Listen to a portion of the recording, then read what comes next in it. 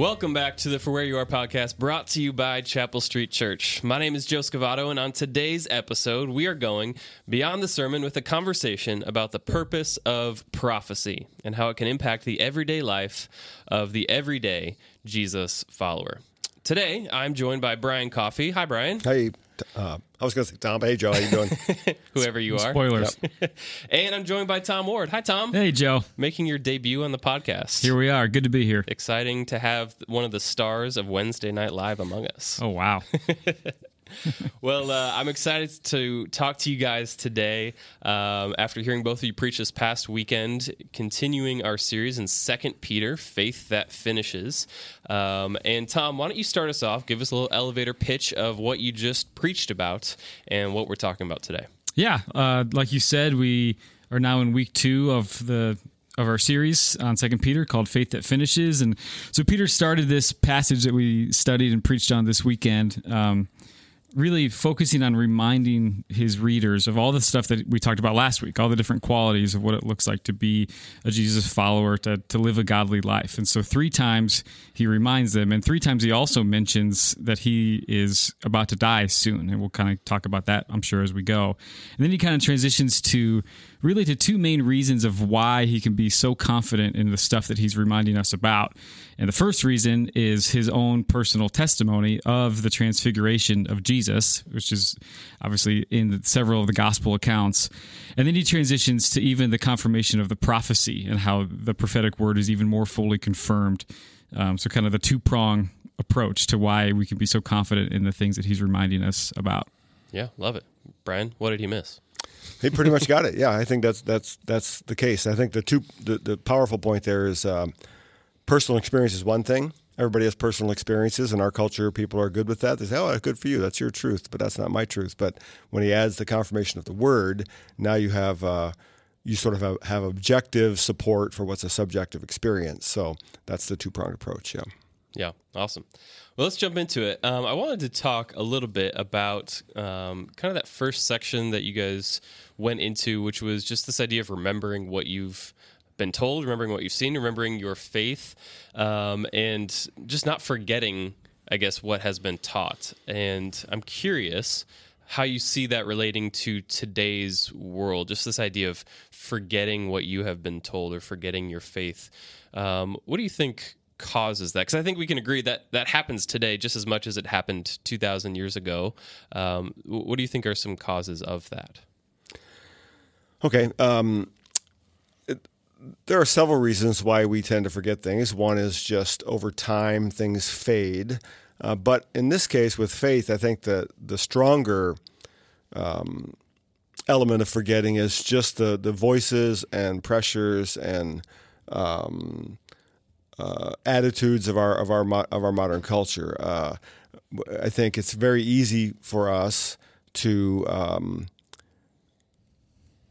be distracted from, or to be sort of pushed away from or pulled away from what we've been taught faith-wise by the loud voices in our culture that are telling us constantly that what we believe is either old-fashioned or a fairy tale or just religious mythology, or in some cases dangerous. And I think that all of us, not just young people are pushed in this way, but I think all of us hear those voices. And if you think about it, we're in church maybe one day a week or one day every 2 weeks to hear from God's word, but we are 24/7, Monday through Saturday, bombarded with all these other kind of messages. So it's easy to start to question what we believe, or to, and what Peter's talking about, forget kind of what we believe and its power. Yeah, I just would totally agree with that. The word bombarded by just all the noise, all the voices in our culture is exactly what I was thinking. And I think I would add that not all those voices are bad necessarily. Like there definitely are things, whether it's on the news or social media or, all the different kind of avenues that might really kind of cause you to drift or to stray. But I think so much of it is just the consistency and the constant pressure of just having all these different directions to go, and even just busyness in life too, not just news sources and media sources, but just having schedules that are so bombarded. I think in some ways that was one of the positives that came out of the beginning season of COVID, where you really didn't have as much to go do, and you had the chance, whether you took advantage of it or not, maybe is the question, but the chance to really be home and to really focus in and not just have so much else going on to kind of cloud the rest of your life. That's a great point. I remember hearing from so many people saying how, we haven't had family dinners every night in years, and they were doing it in COVID, and now I think there's that temptation to, we're busy again. That was a season, and now it's over. So in your roles as pastors, and Tom, especially for you as one of our high school directors, just interacting with people, what advice do you give, or what can we do to keep ourselves grounded, to keep ourselves from drifting and letting those voices kind of just keeping us from what we know to be true?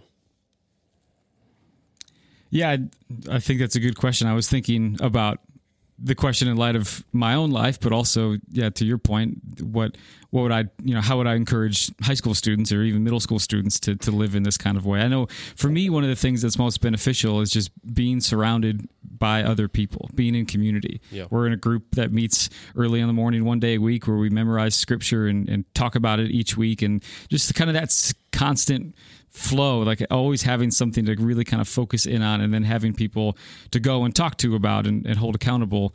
For me, that's been something that's been really important. And I've seen that over the course of the last few years with high school students, whether it's stuff that we've kind of organized for them more so here, like a D group or a trip or a retreat or something like that, or even just a handful of students who've really taken initiative and created small group communities where they can just kind of do life together and walk with Jesus in kind of that consistent way in community. That's been something that I've noticed in recent years. That's been really cool.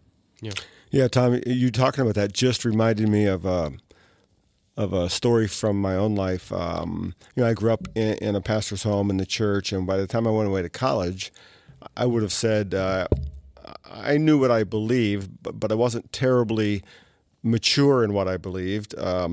And so in college, there's all those voices. I did not go to a Christian school, and it was, my faith was challenged almost right away by people who were smarter than me and didn't have my experience. They didn't believe the way I did.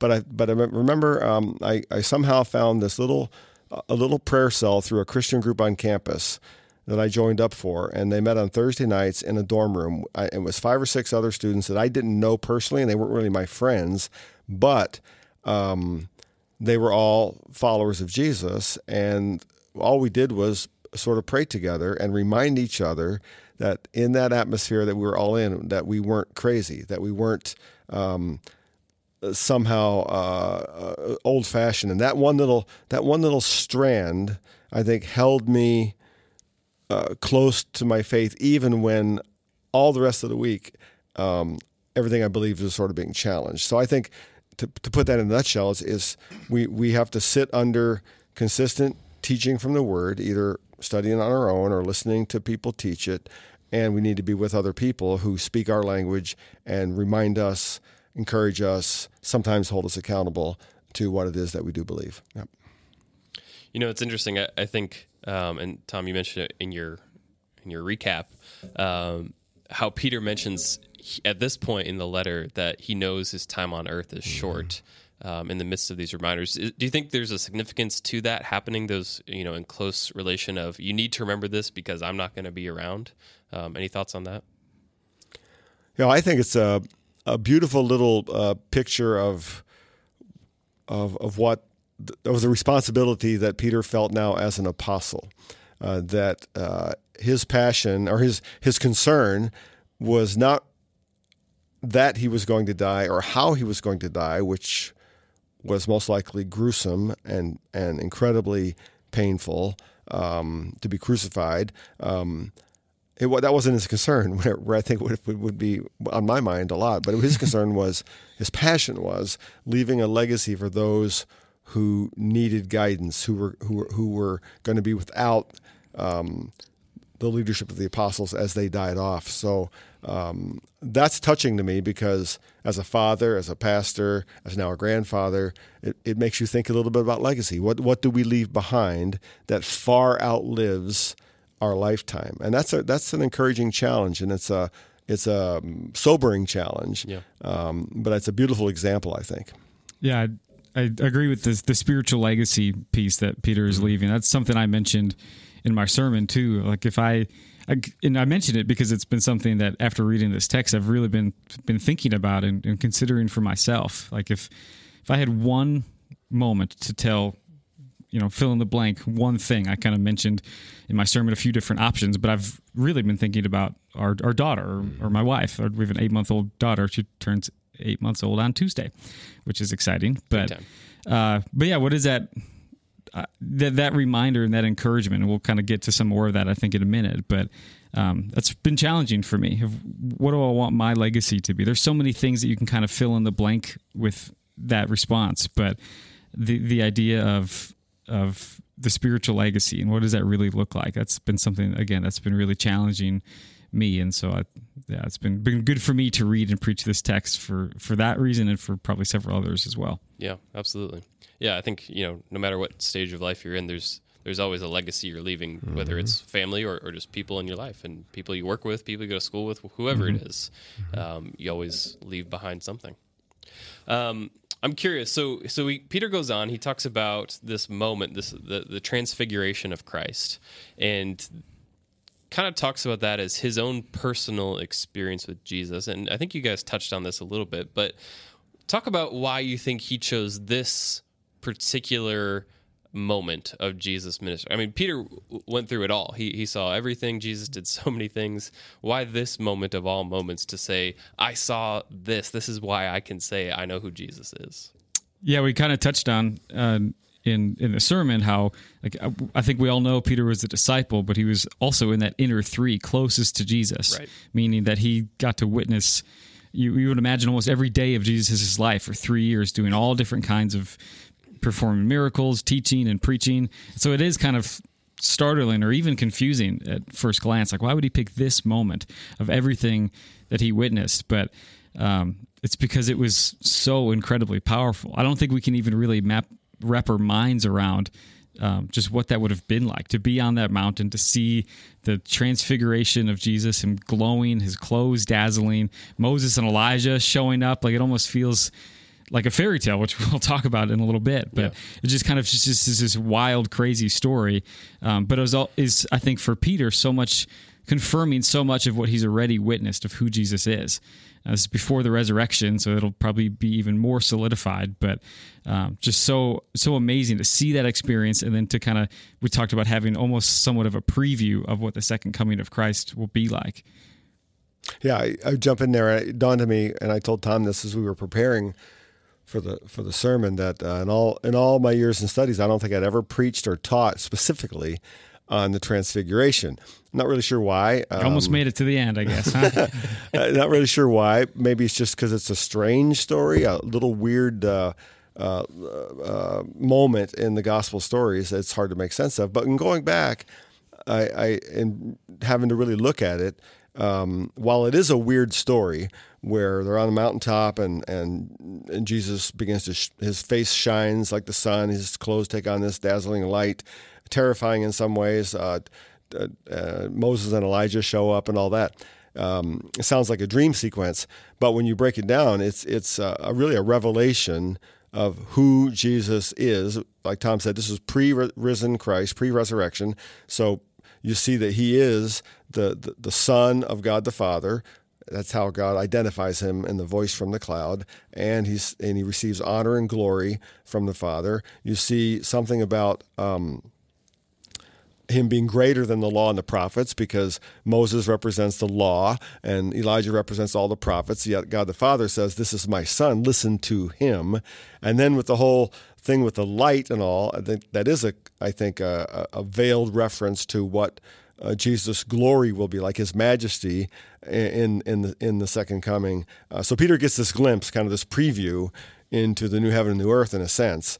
And so when he comes here to anchor his personal testimony, he goes back to that. He could have gone back to a lot of things, but that's the first time he saw the true identity of and majesty of the Lord he followed, and he never forgot that. So I now look back and and see more in that story of Transfiguration than just a weird Bible story. Yeah. Wow. Yeah. Seems like you should have been preaching it earlier. Maybe so.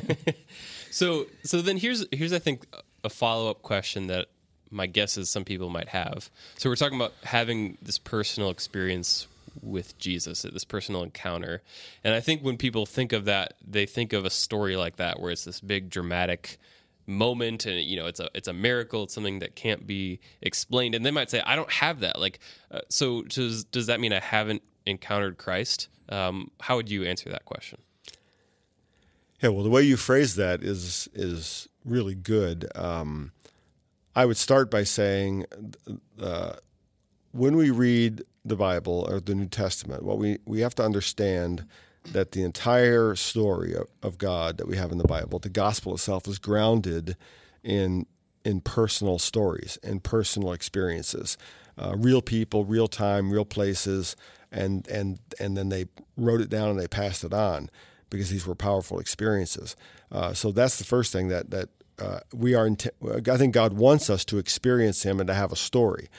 Now, the other side of the question is, does it have to be dramatic? No, I don't think so. Sometimes it is. I've heard hundreds and hundreds of faith stories in my lifetime, and some are very dramatic and very emotional and very clear and sound a little bit like Peter talking about the Transfiguration. But other stories I hear are not as emotional, not as dramatic. They are almost more matter of fact, like you would. Like a feeling you have when you sign a contract to buy a new house or something. It's not terribly emotional, but it's a done deal. So I think I've often said some people come to faith. Some people think their way into faith. It starts with intellectual questions, and they read and they study and they learn, and their hearts catch up later. Other people feel their way into faith. That is, they have a powerful emotional experience that later they understand when they read the Word. And I think either way, you get to the same place. So I just encourage people to pay attention and to look for the God moments in their life, because He wants you to have an experience of Him personally. Our faith is personal, and yet it doesn't have to match anybody else's story. And then you can find confirmation of your story as you continue to understand and read and learn God's Word, and that'll explain it to you. Yeah, I kind of put on my high school pastor hat for a second and just been thinking about the different retreats and mission trip experiences that we take with students, and how often I think some of it is just getting away from all the noise and the distraction that we talk about. But often those moments are really where God shows up and does things. And there's lots of reasons for why, but I think some students almost feel disappointed or like they're, getting a raw deal if that doesn't happen for them. And I think there is a lot of teaching of the stuff that you just said, that in some ways it happens, those experiences with Jesus, in such a big, powerful way. And sometimes it's somewhere in the middle. I actually shared in my sermon a little bit of my story on a mission trip in Ecuador when I was a junior in high school. And that over the course of those 2 weeks, that was really kind of my life kind of took a 180, and God kind of took a hold of me and changed me in a lot of ways. But I don't ever remember there being this one specific majestic moment on a mountain. And I think, to the other side, though, you might have that, you might have somewhere in the middle, or it might be just a slower process. And I think I agree with everything you were talking about, Brian, that all of those scenarios are equally important. And I think it's also interesting that when you read through the gospel narratives in particular, Matthew, Mark, Luke, John, and these stories come to us, even in the book of Acts, you see lots of different kinds of personal stories. You have Peter telling these dramatic stories from his life, but then you have someone like Thomas who just wanted to know. He had questions, and Jesus answered those questions, and he fell on his knees immediately by seeing his questions answered. And then you keep looking for these little personal stories, and I think if we read carefully and thoughtfully, and we read the Word listening to it, sometimes it'll confirm your own story. Oh, I've had that.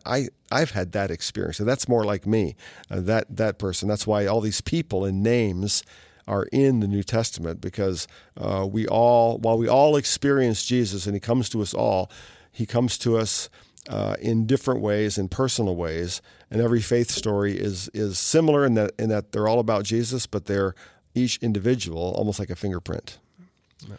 I remember learning this probably maybe my freshman or sophomore year of college. I remember being sitting in a chapel service, and I think it was like a summit week type thing. They brought in a big speaker and a band and all this stuff. And I remember sitting there, and it seemed like everyone around me was like, you know, they were worshiping with all their hearts. They were having this moment with the Holy Spirit, and I was just sitting there. And I was like, I just wanted that so badly, because I thought like, man, like something's wrong with my relationship with God.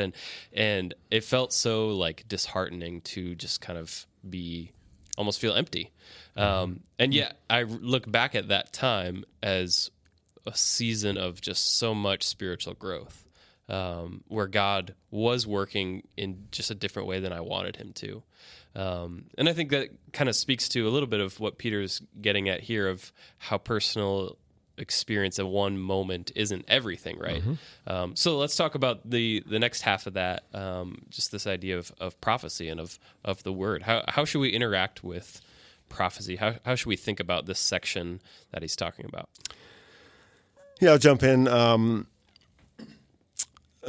Prophecy, to most of us, when we think about it, it seems like a very Bible-y thing, like a mysterious thing, and we tend to think of these ancient prophets as being predictors of the future, but that's not really the primary role of prophecy. The primary role of prophecy, as I understand it, was a little bit like we think of preaching and teaching today. It was reminding people of what God had said and who God is and what he promises to do and what he's going to do. So it's a really reminder and calling people back to their God in obedience, in relationship, and warning of consequences of disobedience. So it's a lot like what we think about preaching today. It's a little different, but it's a lot like that. So the way I think we interact when we read these, if we go back and read, Jeremiah or Isaiah, we read them as they're speaking to a specific people at a specific time about specific issues, but there are truths in there and reminders in there that are applicable to how we think about God, how we respond to God. Not direct, and then we need to be careful about that, but there are things that we can learn there. But I tend to think of it like we talk about preaching, that we are not so much predicting the future as reminding people this is who God is, this is what he said, and this is what he's done, and this is what he's going to do. It's a lot of what Peter is doing in this passage, too. They're reminding us of who Jesus is and what he's done and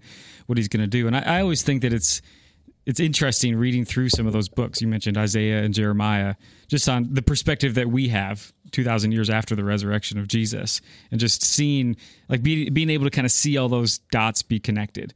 I think you read those books in the time when they were written or the stories were being told, and it probably just seemed like a bunch of things that were confusing and unclear. But yeah, on this side of it, it's amazing to see even all the references in the Gospels back to those different verses, and just all the messianic prophecies that have come true. And it's a lot of what Peter was talking about. All this stuff has come true in the lifetime of the people reading 2 Peter.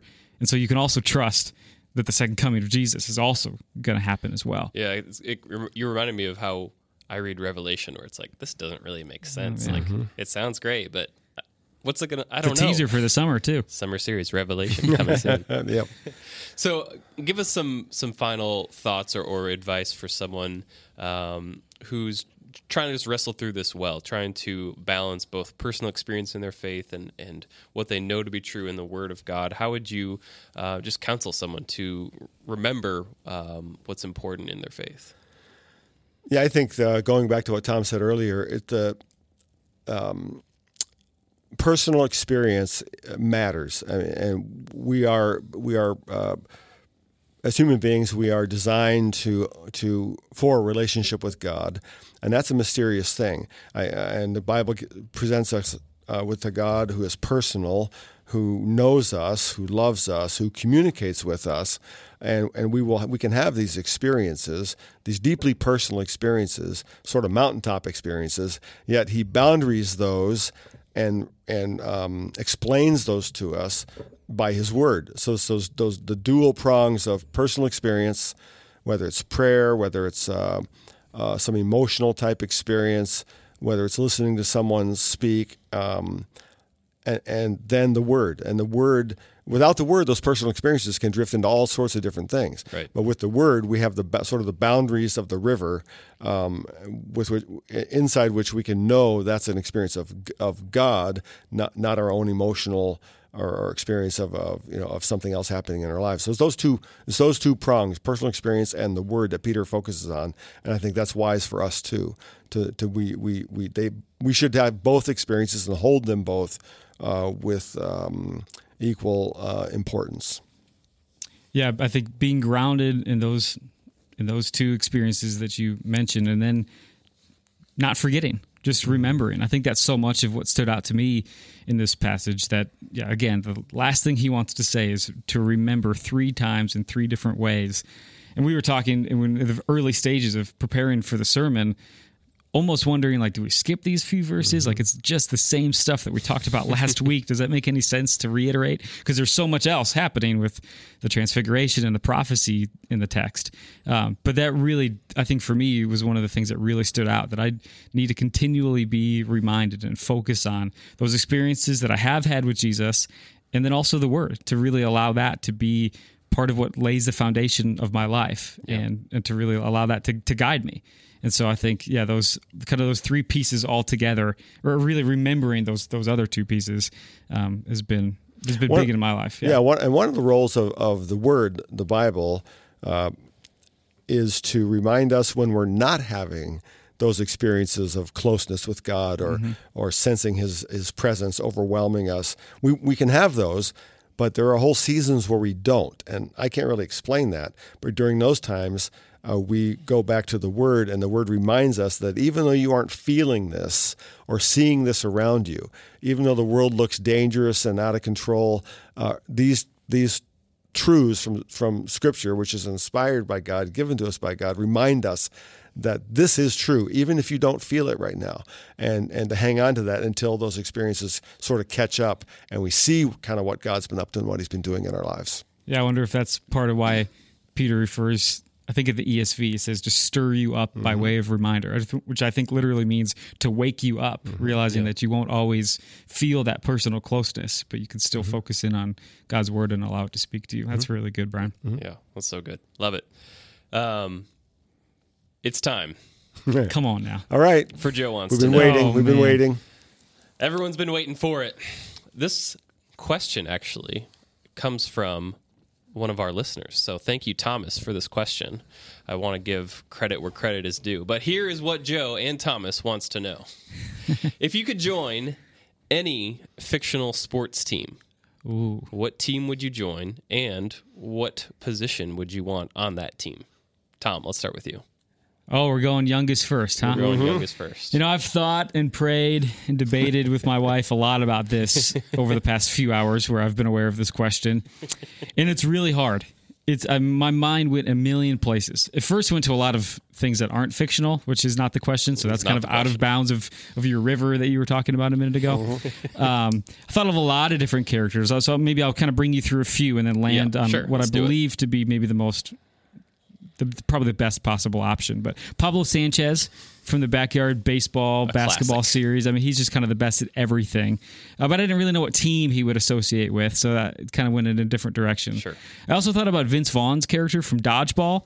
I think it's Peter LaFleur. If you can dodge a wrench, you can dodge a ball. Exactly. But I landed on what I think is the right answer. I don't know, maybe you'll even have the same answer once you hear this. We'll see. But obviously it's Space Jam. Joining the Looney Tunes team. And there's a lot of options there. Yeah, I mean, what obviously, position are you taking? It'd be great to be MJ or Bugs Bunny, but I think probably the most possible would be to be Bill Murray's character in Space Jam. He's a Cubs fan too. You can just drop a few jokes in there. Yeah, and you're good. It's funny, brief cameo. Yeah. So I think I'm Bill Murray from the Looney Tunes team in Space Jam, and we'll see if maybe he makes a appearance in Space Jam 2 whenever that comes out. It's an incredible pick. It is. It's a good pick, but there is a joke there to be had about Tom being on the Looney Tunes team, but I won't make it right It's now. too easy. I think you just did. A little too easy. No, good choice. I really like also the mention of Pablo Sanchez too, because my boys played that video game growing up, and I used to watch them hit with Pablo. He was awesome. He could do it all. And Five-tool player. I was attracted to that too because as a boy,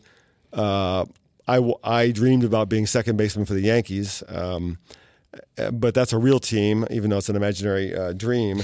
My first hero in baseball was not a superstar, but it was the second baseman, Bobby Richardson, who I heard speak once, who was a Christian. And so is that why second base? Or Yeah, he was second baseman for the Yankees, and he ended up. I heard him speak one time. My dad took me to him preach at a church in New York City while he was still playing. But that's an imaginary thing. But that was a real team. But if I come down to it, I eventually fell in love with basketball as a boy. I played on in high school and college. So I think my fictional team would be the Hickory basketball team from Hoosiers with Gene Hackman as the coach. Yeah. Norm, what was his name? Norm. I forgot his name in the movie, but I would be Jimmy Chitwood. We're alive. I would be Jimmy Chitwood, shooting guard and state championship hero on the Hickory basketball team. Hey, that's hard to go wrong with that. That's a classic. Jimmy Chitwood, That's a good pick. I don't know if he missed a shot in the entire movie, so that's probably fair. No, he didn't. And as I remember my high school career, I missed a lot of shots, but I dreamed about being that hero at the end of the game, taking that last shot. And Jimmy Chitwood. It's a great pick. Yeah. I would personally go with quarterback for the Dillon Panthers, season 1 of Friday Night Lights. Oh, there you go. QB2, Matt Saracen, stepping in, leading the team to a championship. Wow, that is very specific. I've spent a lot of time thinking Yeah, about this. I mean, we never even got to Sandlot too. I feel like The Sandlot is... Oh, man, Sandlot. deserves a Yeah, I shout kind of out wondered, here. Brian, Benny if you were the going to Jet. go Benny there. the Jet. but Yeah, Benny the Jet. We could With probably his talk PF another Flyers. 30 minutes on just this question, and maybe we should offline. Maybe we'll release a bonus episode with just Yeah. this question. All right, good deal. Thank you, guys. Thanks for joining us and talking some fictional sports and also some 2 Peter. And thanks for listening to the For Where You Are podcast. Make sure you subscribe so you never miss an episode, and share this with a friend if it has helped you in your faith journey. We'll talk to you soon.